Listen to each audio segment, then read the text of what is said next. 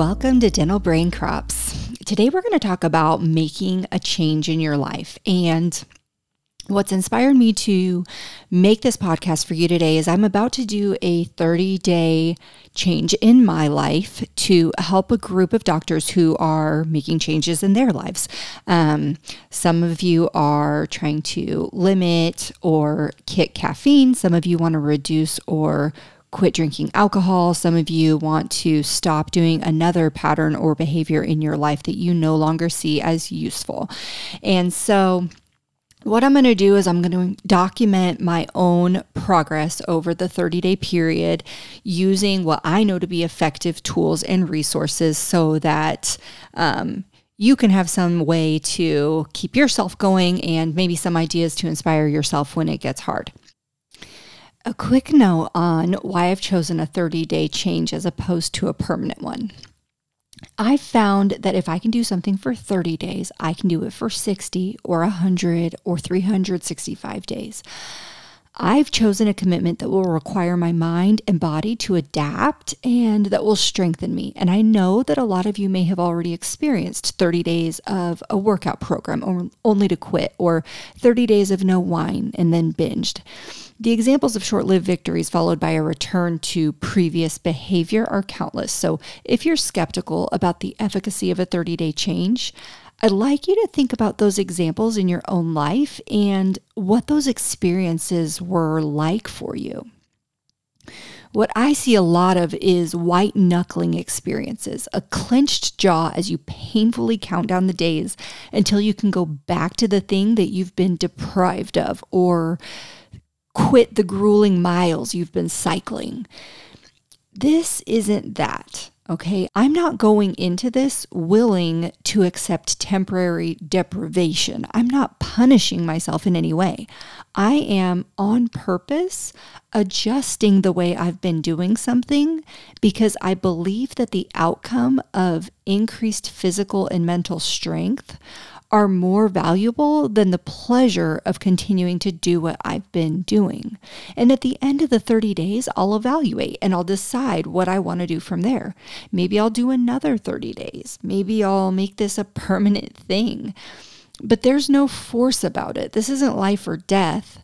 I'm not attaching a moral code of conduct to my decision. I'm not basing my worth as a healthy person or a successful woman, a wife or a mother on what I eat or don't eat. What I am doing is noticing an opportunity to try something that has a high probability of benefiting me.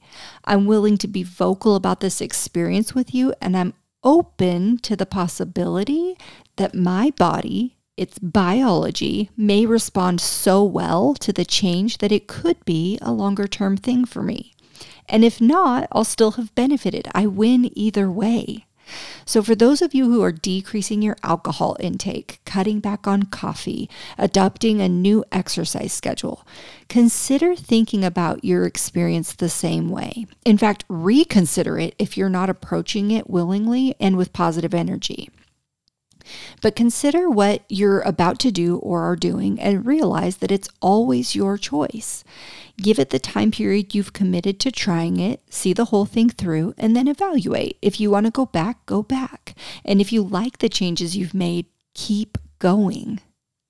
Now, having that said, I wanted to share with you a little bit about the way that I think about changes when I'm trying to implement them into my own life. So here's what I do when I'm going to attempt to learn a new skill or create a new piece of content or try something I've never tried before or put myself in a situation that I think of as something that will make me uncomfortable or nerve-wracking, anything that's going to require a change from what's normal and comfortable and familiar to me. I think through these things.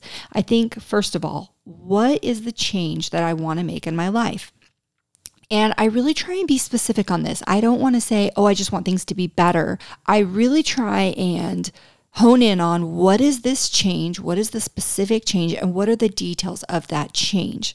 So for the next 30 days, I've decided that what I'm going to do, and it hasn't started yet, but when I start my 30-day change, it's going to be no flour of any kind, and that means corn flour, rice flour, any flour. No flour of any kind and no sugar.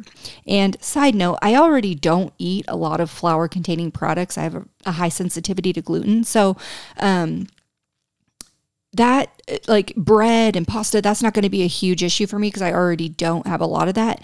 However, I have learned that I really enjoy tamales, which is, has a masa base. And I really enjoy certain rice flour things. And so for me, that is going to be a change. And then no sugar. And the reason that I wanted to combine both of these is because cutting out just one of them wouldn't be as hard for me as I think some of the changes that my clients are approaching right now, such as quitting drinking or eliminating caffeine. Anyway, so I really wanted to put myself in a position to experience discomfort on a lot of levels, physical discomfort, some cognitive discomfort, and maybe even some emotions that I'm not super comfortable with so that I can relate best to my audience and help you through it as I work through it myself. So defining that change and being really clear on what that is incredibly useful. The second thing that I ask myself is, what am I willing to sacrifice in order to achieve the thing that I want? And for me, I'm willing to sacrifice, in this example, I'm going to sacrifice tamales, which I love. But any of the sugary and sweet foods that I enjoy, and anything containing flour. I have found that when I'm cutting sugar out of my diet, I don't go to sugar alternatives, diet soda or false sweeteners. I don't use those things either. I don't like, and this is just totally my own opinion about this, but I don't like cutting out sugar and replacing it with something that's super close to the satisfaction I get from a sugary treat. If I'm going to master my mind around something, I want to experience the withdrawal from it, if there is one, and the success of not having and proving to myself that I don't need that thing in my life. So I'm going to completely cut out sugar and sweeteners.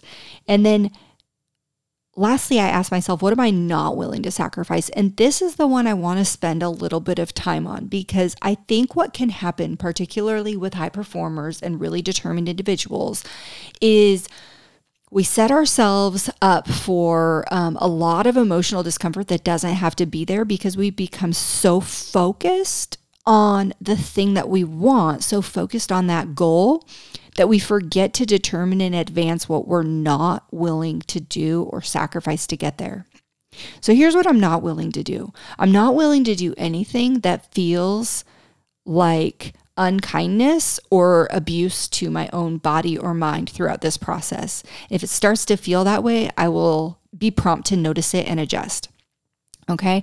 I'm not doing this because I think that I'm overweight or because I don't accept or like my body for the way that it is. In fact, it's completely the opposite. I have a lot of appreciation and love for my body. I appreciate that it's gotten me this far in my life. I appreciate that it took care of me when I wasn't as aware or as concerned with how I was treating it or not treating it. And this is everything from going out into the sun without sunscreen, to eating junk food, to drinking alcohol, whatever it is that I have done in my life that wasn't as loving or nurturing to my body. I appreciate that it got through that and has taken me to where I am now, which is a place where I am able to fully appreciate it. I exercise regularly. I don't drink alcohol. I eat healthy foods. I do all of the things I know to take care of it in the best way possible, so that it can hopefully take me through many, many more happy years in my life. I'm not willing to sacrifice my health for this opportunity to master my mind around flour and sugar. So I'm going to be aware and I'm going to be noticing how I'm feeling. And I expect in advance that there's going to be some discomfort, physical discomfort when I want my tamales, or cognitive discomfort when my mind tries to tell me that cheating a little will be fine, or I've done so much so far and why can't I just have a break, or that it's not worth it and not needed to continue this path. I'm expecting all of those things to come up. And I also know that they're not urgent, they're not important, and they don't need to be listened to. They're just going to be ideas that my mind offers me. Lastly, what I'm not willing to sacrifice is my relationship with myself. So a lot of you probably know that I am a proponent of saying really nice things to myself all of the time. And I am a proponent of you saying really nice things to yourself all of the time. And the reason for that is because when you're acknowledging your own efforts and you are giving yourself credit for the things that you're doing right, and you're being gentle with yourself for the things you could do differently next time, I find that I'm able to keep my momentum and my motivation a lot higher than if I'm using my energy to criticize myself and then trying to use other energy to keep myself going, even though I don't feel good about myself. It's counterproductive. And so I make a point to acknowledge where I need to improve because, like I said, I love opportunities to improve and grow and develop. However, I find that I'm most effective at doing that, whether it's business or personal, when I'm being a really great coach to myself, when I'm being a really good friend to myself. So I'm not willing to sacrifice that relationship with myself for this change that I'm making in my life.